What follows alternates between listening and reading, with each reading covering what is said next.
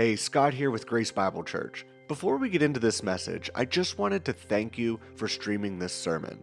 We pray that each week you are challenged by who God is and what He has done for you.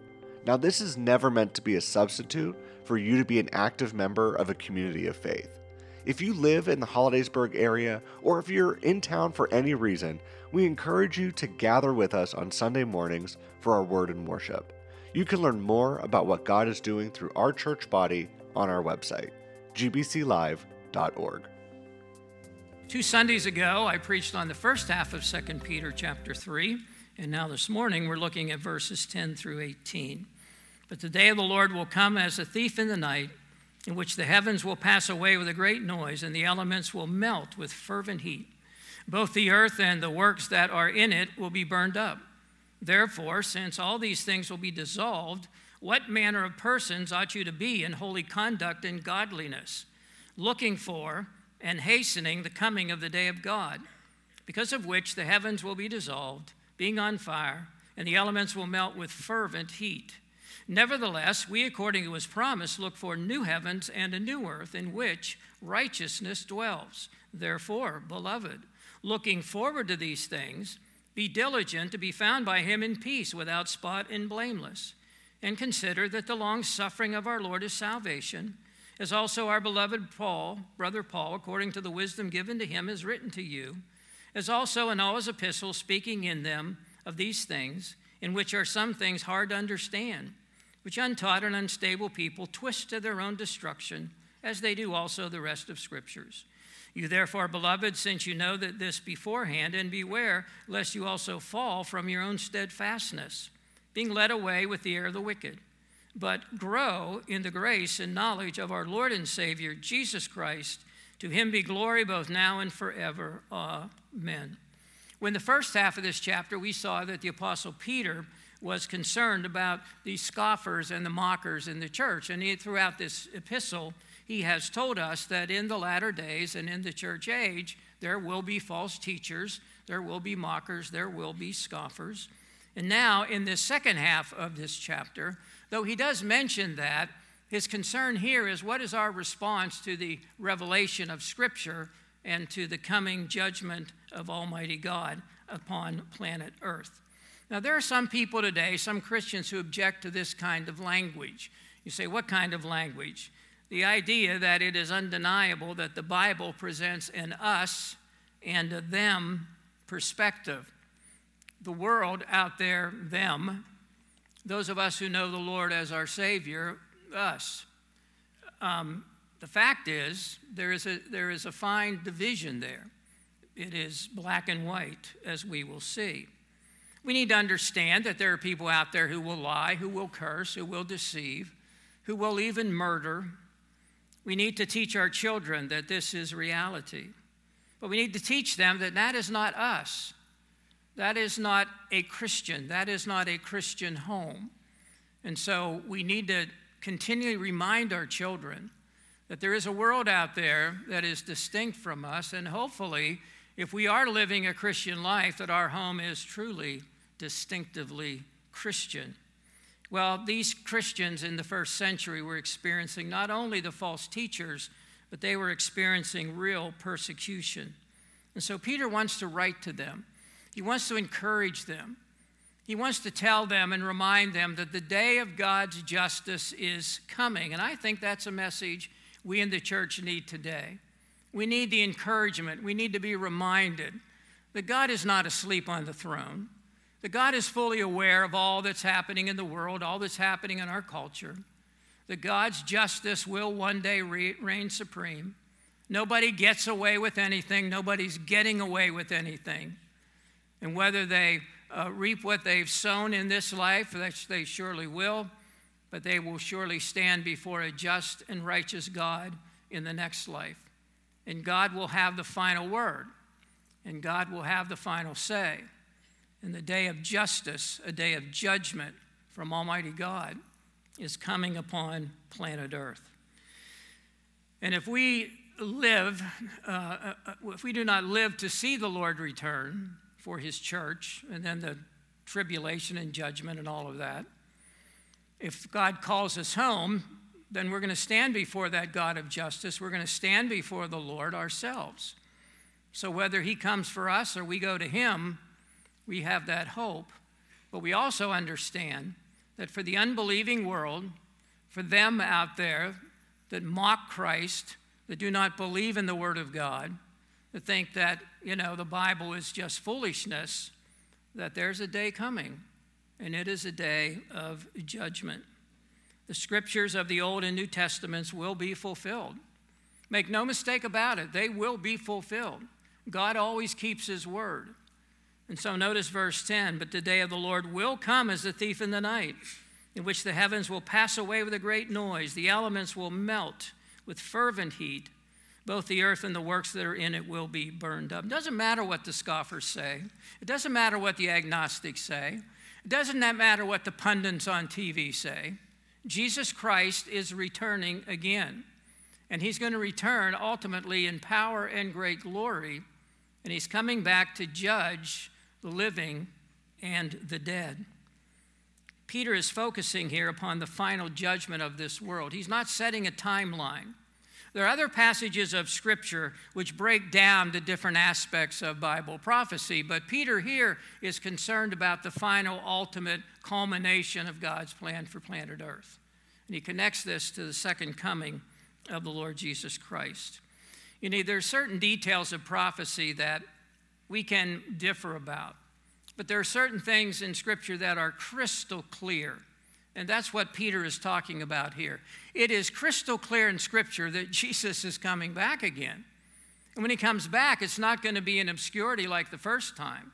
Every eye is going to see him. Nations will mourn because of him. And he's coming back in power and great glory. And he's coming back to render justice, final justice upon planet Earth. Now, what is the day of the Lord? The day of the Lord is the future time of God's direct intervention in the world.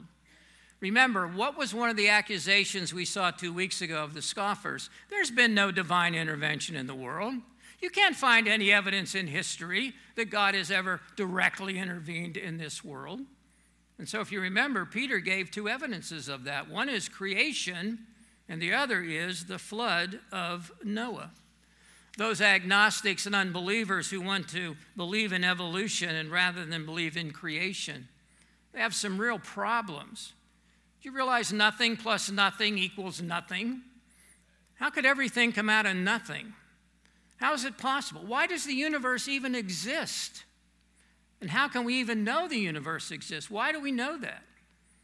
This idea that this all came by chance, and it's not even logical. And yet people would rather believe the lie of Satan than believe the truth of Scripture. Because if you accept the fact that there's a divine creator, then you accept the fact that there is a standard of morality. You accept the fact that this divine creator who has the power to speak the universe into existence is the same one who's going to come and judge the world. It's interesting how they deny the flood and they deny the creation.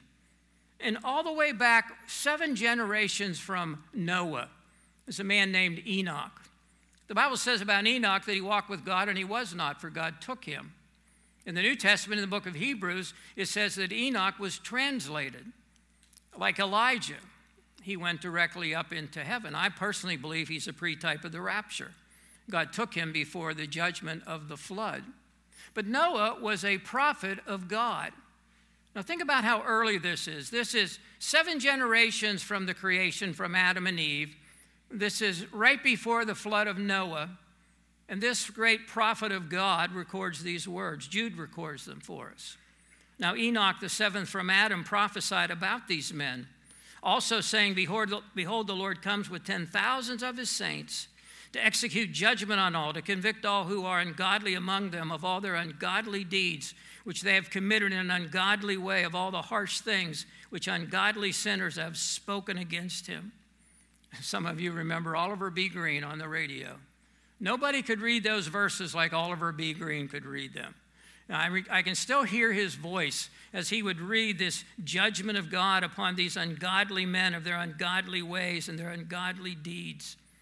This was Enoch, centuries and centuries, millennia ago, who prophesied and this prophecy will surely come true. Now, 2 Sundays ago, we talked about the fact that God had put within the creation of the world the means to destroy the world by water. And so we've wondered, has God done the same thing with this final destruction by fire? Now, God certainly, as he spoke the universe into existence, he can speak the universe out of existence. But the Bible clearly says that the final judgment will be by fire. We saw 2 weeks ago, it is preserved and reserved, this current present universe, for this final divine judgment. And we wonder, has God put within this creation the means by which to destroy it by fire? On March 9th, 1979, 9 satellites stationed at various points in the solar system simultaneously recorded a bizarre event in deep space. It was, in fact, the most powerful burst of energy ever recorded. Astronomers who studied the readings were in awe. NASA's satellite and space telescope observed an unusually bright burst of gamma radiation. The explosion unleashed an energetic jet of particles that traveled at nearly the speed of light, researchers said. The burst of gamma radiation lasted for only 1/10 of a second, but in that instant, it emitted as much energy as the sun does in 3,000 years. If the gamma ray burst had occurred in the Milky Way galaxy, said one astrophysicist, it would have set our entire atmosphere aglow. If the sun had suddenly emitted the same amount of energy, our earth would have been vaporized. I don't know how God's going to do it. I don't know how God is going to destroy the world, the universe, by fire. But he certainly has the means, and he certainly has the power. And there's even evidence within the current universe of that power. Well, Peter might respond to some of his listeners as, okay, so what? So you've told us this prophecy, so why is it important for us to know this? So Peter now wants to apply this truth to the lives of believers. Does God just want to make us know something about prophecies to make us smarter sinners? I don't think so. God has a purpose in what he reveals. And so we find out from what Peter's going to write that our belief in the return of Jesus should be altering our behavior. Now you see this throughout the scripture, belief and behavior. What we say we believe should show up in our behavior, should show up in the way that we live our lives. And so Peter gives some very practical admonitions here. He says, number one, we need to be continually taking inventory of our lives. We need to be continually taking inventory of our lives. Verse 11, therefore, since all these things will be dissolved, what manner of persons ought you to be in holy conduct and godliness, looking for and hastening the coming of the day of God, because of which the heavens will be dissolved, being on fire, and the elements will melt with fervent heat. I was getting better quicker than Sally was, and so she sent me to Walmart to get some personal things for her. So I go into the ladies section, and there are men everywhere. See, my goal was to kind of sneak in, grab something, and leave. And so there's all these men, and I was like, what are all these men doing in the women's section? And then I realized they were doing inventory, and lucky me. And every now and then you need to do inventory. We're talking here about spiritual inventory. Actually, the original text here, this is a sentence. It's not really a question. We know that sin no longer reigns in our lives, but it does remain in our lives. So even as a Christian, I know the old nature is still there. It doesn't dominate my life like it used to. I have the Holy Spirit, but it's still there. So I think what Peter is saying is, what areas of my life need some cleaning up? What areas of my Christian life have I become lax in? What areas of my Christian life need some cleaning up? A mature Christian will still have areas in his or her life that needs to be addressed. 1 John 1:8, if we say we have not sinned, we deceive ourselves. If we say that, well, and if we start making excuses and rationalizing our sins, I need to compare my life with Galatians chapter 5, verses 19 through 23. What do you mean compare it with Galatians 5, 19 through 23? Well, let me read that for you. Now, the works of the flesh are evident, which are adultery, fornication, uncleanness, lewdness, idolatry, sorcery, hatred, contentions, jealousies, outbursts of wrath, selfish ambitions, dissensions, heresies, envy, murders, drunkenness, revelries, and the like, of which I tell you beforehand, just as I also told you in time past, that those who practice such things will not inherit the kingdom of God. But the fruit of the Spirit is love, joy, peace, long-suffering, kindness, goodness, faithfulness, gentleness, self-control. Against such there is no law. Pretty black and white list, isn't it?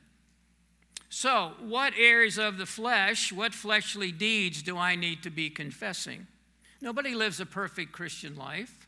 Even as we mature as believers, we still struggle with certain things.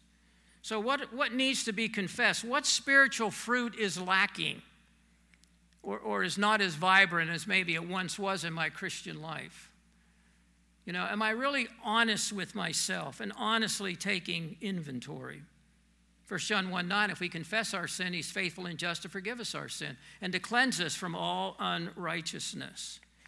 The word hastening in this verse adds the idea of eagerly desiring his return. The word translated to coming is parousia, which is literally his presence. If I die before Jesus comes, I'll be in his presence. If I live to the time of Jesus coming, I will be in his presence. I will be in the presence of a completely, absolutely righteous, holy person. And so part of the preparation for that is taking spiritual inventory of my life. And we need to keep a forward perspective. A forward perspective. Verse 13. Nevertheless, we, according to his promise, look for new heavens and a new earth in which righteousness dwells. Paul uses very similar language. You know, we should be looking to heaven, waiting for the Lord Jesus. He's our life. So, what exactly does that mean? The day of God here is the eternal state when God recreates the heavens and the earth. So how do we live practically looking forward?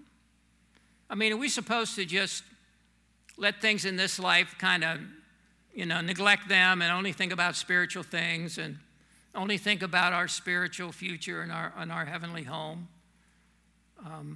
Should we abandon family and all of that here?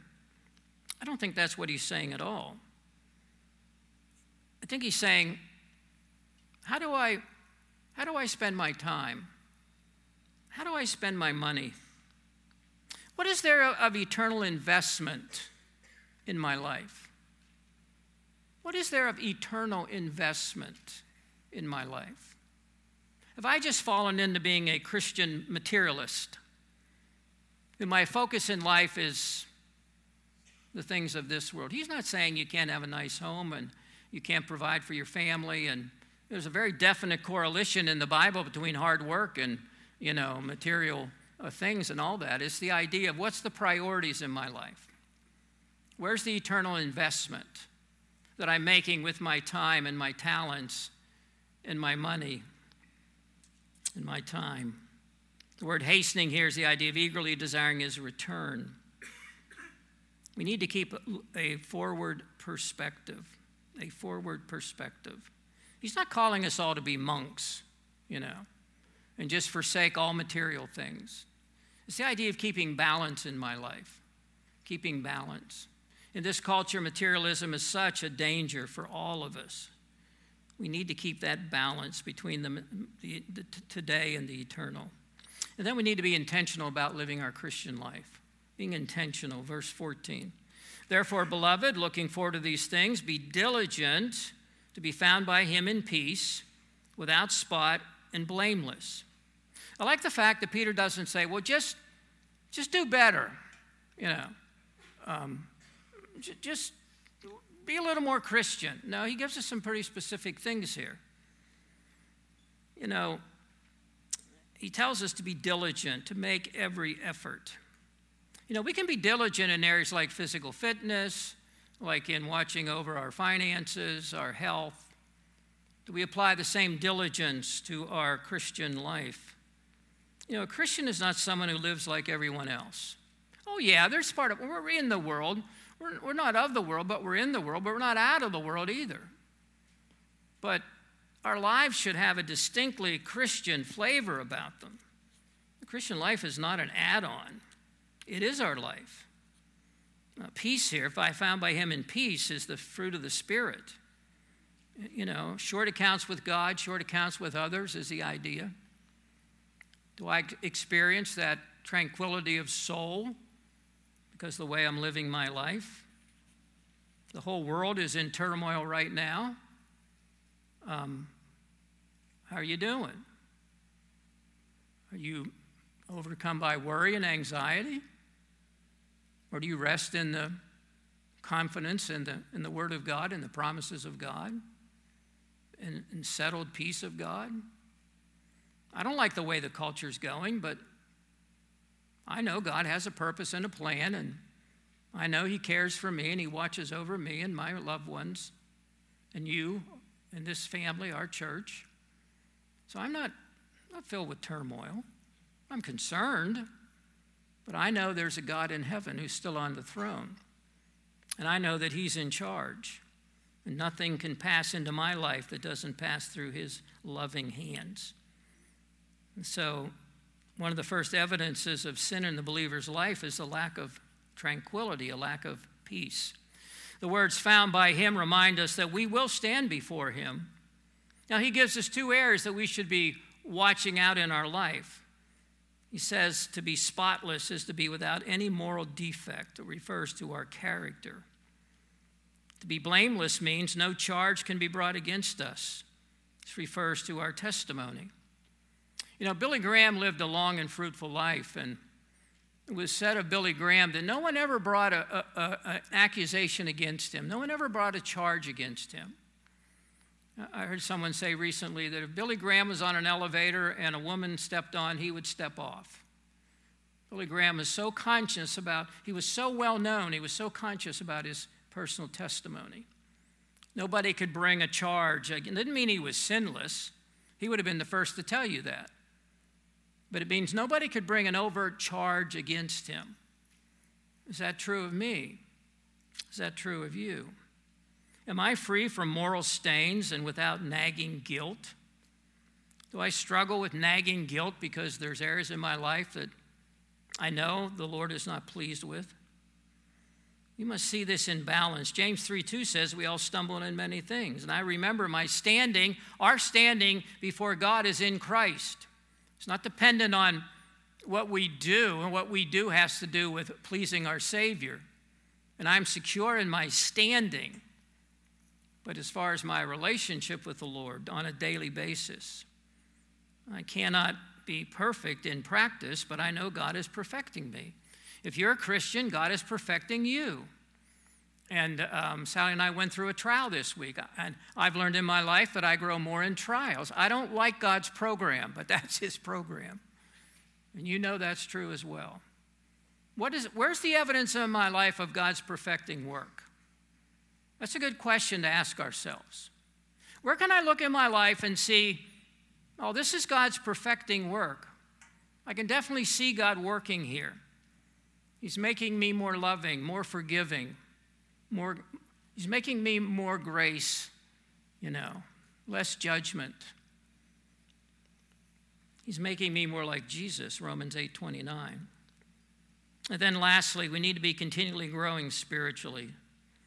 In verses 15 through 16, Peter talks about the Apostle Paul, and Paul does write many of the same things in context that Peter does, but I like the fact that he says in verse 16 that some of the things that Paul wrote are hard to understand.